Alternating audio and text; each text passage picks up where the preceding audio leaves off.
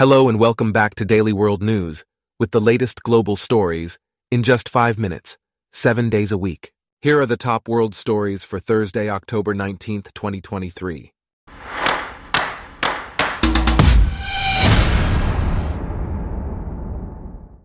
Today's episode is brought to you by Blogcast, your personalized audio feed, available on iPhone and Android. Mexico's president, Andrés Manuel López Obrador, is set to host a summit on migration with leaders from Latin American and Caribbean countries. The meeting will focus on addressing migration and the underlying causes that compel people to leave their home countries. Currently, an estimated 10,000 migrants are crossing Mexico daily in an attempt to reach the U.S. border. Additionally, Panama has reported that 420.7 thousand migrants have crossed from Colombia to Panama this year. In other news, Germany's Chancellor Olaf Scholz has pledged to combat antisemitism following a firebomb attack on a Jewish synagogue in Berlin. 2 attackers threw Molotov cocktails at the synagogue, but security forces were able to extinguish the small fire before any damage was done to the building. Scholz strongly condemned the attack and vowed a zero-tolerance approach to anti-Semitic incidents. The country has increased security measures at synagogues and Jewish schools and has largely prohibited pro-Palestinian rallies. Meanwhile, Iran's foreign minister, Hossein Amir-Abdollahian, posted a disturbing tweet directed at Israel after an explosion at a Hamas-run hospital in Gaza resulted in hundreds of casualties. The Israeli Defense Forces have denied responsibility for the attack and have launched an investigation into the incident.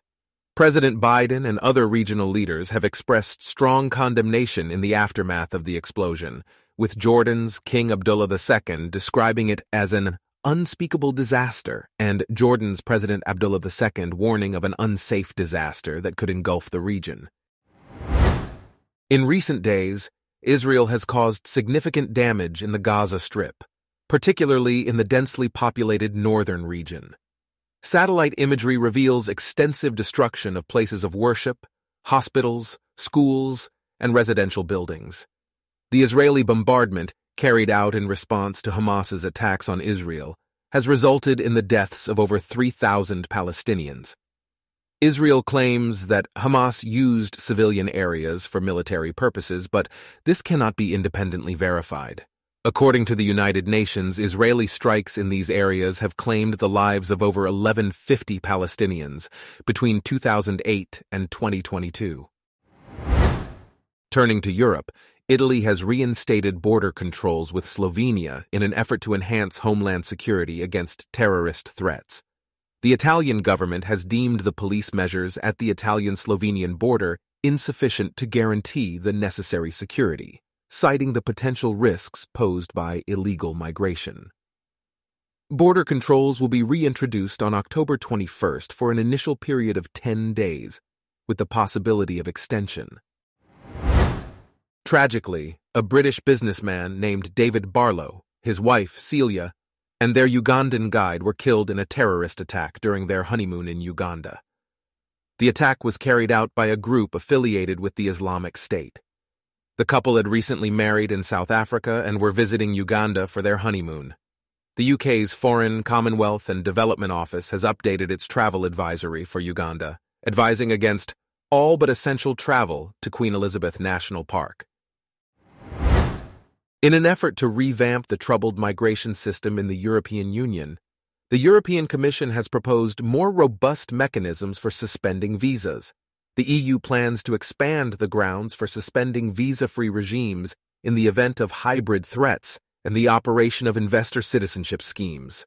It has also introduced new urgency procedures to enable faster responses to security threats or significant increases in migrant arrivals.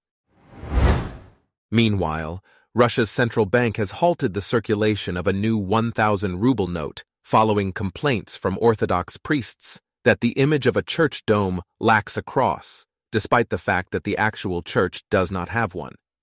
The Russian Orthodox Church has welcomed this decision, asserting that the Orthodox cross is an integral part of the country's state symbols. The influence of the Russian Orthodox Church has grown significantly under President Vladimir Putin. Lastly, a senior executive at SpaceX, William Gerstenmaier, has accused government regulators of impeding the company's progress on its Starship mega rocket. Speaking at a Senate subcommittee hearing on commercial space regulations, Gerstenmaier claimed that the regulatory delays have no bearing on public safety. He warned that these delays could potentially allow China to surpass the U.S. in returning astronauts to the moon. The Federal Aviation Administration is currently evaluating the environmental impact of SpaceX's test flight, which could further postpone the next Starship launch. Our top world stories for today are brought to you by Blogcast, your personalized audio feed. Download the free Blogcast app on your iPhone or Android today.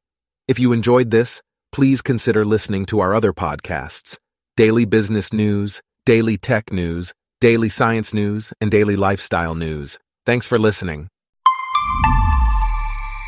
Blogcast.